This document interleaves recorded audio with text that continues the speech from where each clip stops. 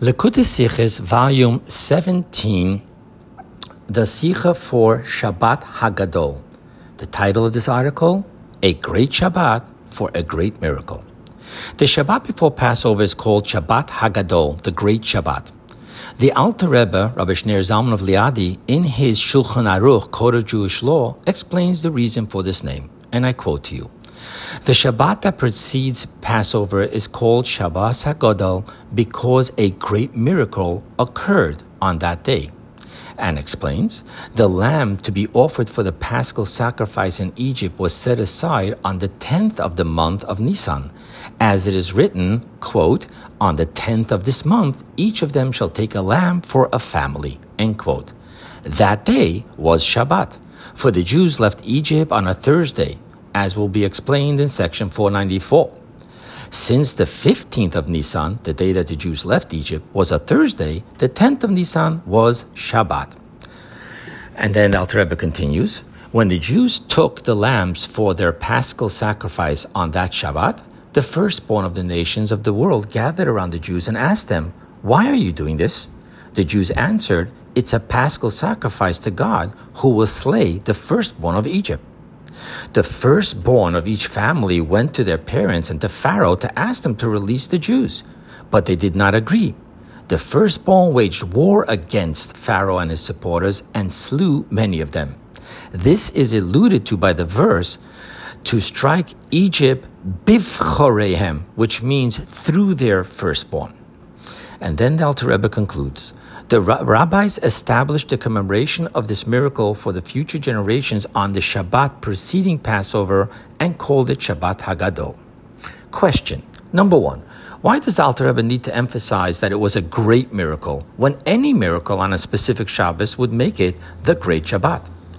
Two, additionally, what makes this miracle so great when it accomplished nothing for Israel and their redemption? The civil war was had, defeated, and Israel remained slaves as before the war. Another question. All holidays commemorating a miracle are established by the day of the month. This case would be the 10th of Nisan. It happened on. And not the day of the week, this case Shabbat. Now, the Alter Rebbe himself in the very same law asks and answers the question. I quote, why did the rabbis not establish the commemoration of this miracle on the 10th of the month, regardless of whether the date fell on Shabbat or during the week, as all the other festivals are commemorated on a given date? And he answers, because Miriam the prophetess died on the 10th of Nisan. This would happen 40 years later. And the rabbis established a fast on that day when it falls during the week, as will be explained in section 580.8. Consult that source. End of quote. Okay, so we have a reason. However, this only affords us a negation reason of why not to establish it on the 10th of Nisan. Nevertheless, there must be a proactive reason on why to connect the commemoration of the great miracle specifically with the day of Shabbat. This becomes clear also from God's commanding Israel to specifically shall take a lamb on Shabbat, when doing so entails desecrating the laws of Shabbat, of making business acquisitions, carrying living animals, leading it from one domain to another, checking it for blemishes, and the likes. Now, aside, and even though this took place before the Torah was given, so there was no mitzvah of Shabbat, nevertheless, number one, we know from the Talmud, the forefathers, the 12 sons, and the tribe of Levi always kept the Torah. And second of all, specifically about Shabbat, our sages tell us, and I quote, and he, Moses, saw their suffering. He saw that they had no rest. He went and said to Pharaoh, whoever has a servant who does not rest one day in the week is dead. And these are your servants. If you do not give them rest, you will put them to death. So Pharaoh said to Moses, go and do to them as you said. Moses went and fixed Shabbat for them to rest. So therefore, all the Jews already were keeping Shabbat. Hence, we must say that God commanded that Israel do this taking of the lamb on Shabbat because its outcome, the great miracle, is intrinsically connected with Shabbat. To understand this, we must understand the heart and soul of both concepts. Number one, Shabbat, And number 2, the great miracle of to strike Egypt through their firstborn. Let's start with Shabbat. Our sages teach us upon the verse a song with musical accompaniment for the Shabbat day. Quote, Rabbi Shimon said, when is the praise of God? When there is no harmers, or when there are harmers but they don't harm? One would say when there are harmers but they don't harm. And so it says, a song with musical accompaniment for the Shabbat day to disable a harmer from the world that they will not harm. And so too it says, a wolf shall lie with the lamb. Now, and in the harmer's world, and in accordance with this, the Tzemach Tzedek, Rabbi Menachem Mendel of Lubavitch, explains that the disabling of harmers can happen in one of two ways. Remove the entire existence of harmers from the world, or transform the harmers that they not be harmers. And he goes on to say, and the second way, which is the transformation from evil to good, is the superior way. Now, even though the latter will primarily be when Mashiach comes, that's really what the verse of Isaiah about the lion and the lamb is talking about, nevertheless, kind of like that happened at the first Shabbat of creation when, I quote to you a teaching from the sages, the light served for 36 hours, 12 of Friday and 12 of Friday night and 12 of Shabbat day. Meaning that actually Adam did not see darkness until Saturday night. Hence it was, I quote the verse from Psalms, and the night will light up like day, that the darkness was transformed into light. Now, transformation is not just a product of Shabbat, but rather transformation is what Shabbat is. How so? Our sages state, what was the world lacking? Rest, inner peace, holistic oneness, congruency, and alignment. Then it goes on to say, Shabbat came, and so came rest. Now the work was complete and finished. End quote. However, to fully appreciate this, it is necessary to introduce the teaching of the Maggid Rab Dov Ber of Mizrich. He teaches that time is a creation. Now, this creation time was created as 7 24-hour creations, after which the 7-day cycle of time just renews itself. Hence, every day of the 7 days of creation was a new creation of time. Hence, what was still missing was the creation of the 7th 24-hour cycle of time. What were the sages asking what was missing? Therefore, when the sages say that what was missing was rest, they mean that Shabbat was not just another 24-hour time creation in which the product of rest was created, but rather that the very creation of the 7th 24-hour period of time called Shabbat is the creation of rest. Deeper yet, let's understand this. The 6 prior creations time, Sunday, Monday, Tuesday, Wednesday, Thursday, Friday, which entail within them the changes. Now, change is the antithesis of rest, but time always entails within them a past, present, and future.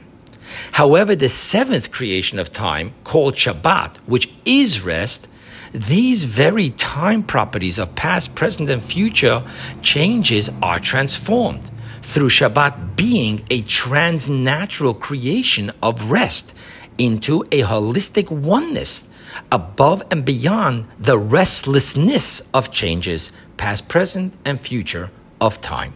Now, I want to just note that the Rebbe supplies an incredible halachic manifestation of these 2 dimensions of time, whether it's made up of past, present, and future, or it's one holistic oneness. And he quotes the Rogatchover genius, Rabbi Yosef Rosen. He rules concerning a child becoming an adult in middle of Shabbat or in middle of Yom Kippur. And he says as follows, that on a biblical level, the child is obligated to begin observing Shabbat from the minute that he becomes an adult in middle of Shabbat, because every minute of Shabbat has a past, present, and future. Hence, even though the past Shabbat minute he wasn't obligated, the present minute he is. However, the Rogatchover Gon concludes, concerning Yom Kippur, which is called the Shabbat of Shabbatot, in which the entire period of Yom Kippur is one holistic point. Being that he missed 1 minute of Yom Kippur, he therefore missed any minute of Yom Kippur. The Rebbe gives another example. In counting the Omer, we are commanded to count 49 days. Now, there are opinions that if you missed one day of counting, you can no more make the blessing. Why? Because the entire 49 days are all one holistic period of time. Hence, if you missed one day, you missed the entire counting of 49 days. So that's about Shabbat. Shabbat is transformation in which it becomes a holistic oneness, transformation of changes, restlessness, divisiveness into holiness, unity, oneness. Now let's talk about what a great miracle is. Mystically speaking, the firstborns represent the strength and might of the people. Hence, we are speaking of the strength and might of Egypt, firstborns of Egypt, waging a war against Egypt to let Israel go. And this is happening in a time when the darkness of Egypt is so strong that even after the war, when the firstborns did slew many of them, nevertheless, Pharaoh did not let Israel go. That's how dark it was. This is the meaning of a great miracle, that the very strength and might of evil is demanding of evil in its prime to transform itself into goodness. Unlike other miracles where the evil is broken but not transformed. Now, this is the reason why this Shabbat is called the Great Shabbat, meaning that the very essence of Shabbat, which is all about transform the harmers that they may not harm, the transformation of evil into good. This Shabbat, it reached great. What does it mean great? The transformation of the firstborns, the might of Egypt, of evil, demanding of Egypt to transform. With this, we also understand the lengthy wording of the Alter Rebbe. Quote, that day was Shabbos, for the Jews left Egypt on a Thursday. And why? Because on the 10th of this month, each of them shall take a lamb, can be seen as one, also in a preparation to the 15th of Nisan, Exodus, Egypt, or separately, only a purpose unto its own, to bring a sacrifice.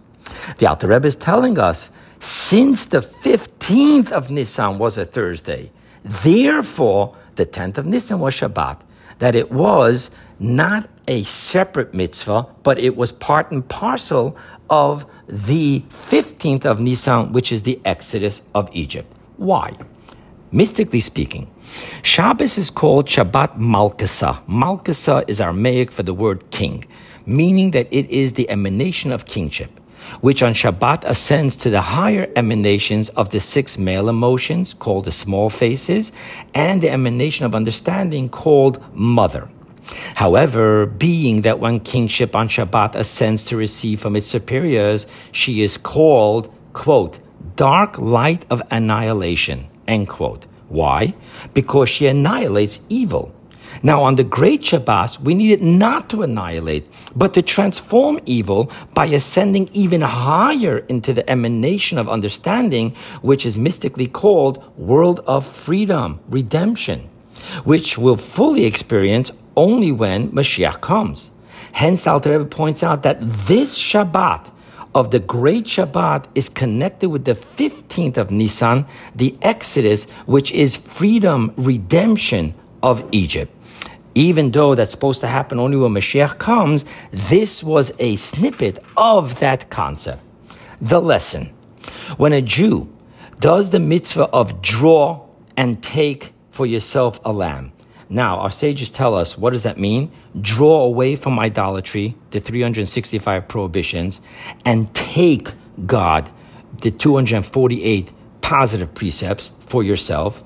And they do this with self-sacrifice. And encourage others, like the verse says, take it for a family, not just for yourself. They encourage others to do so as well.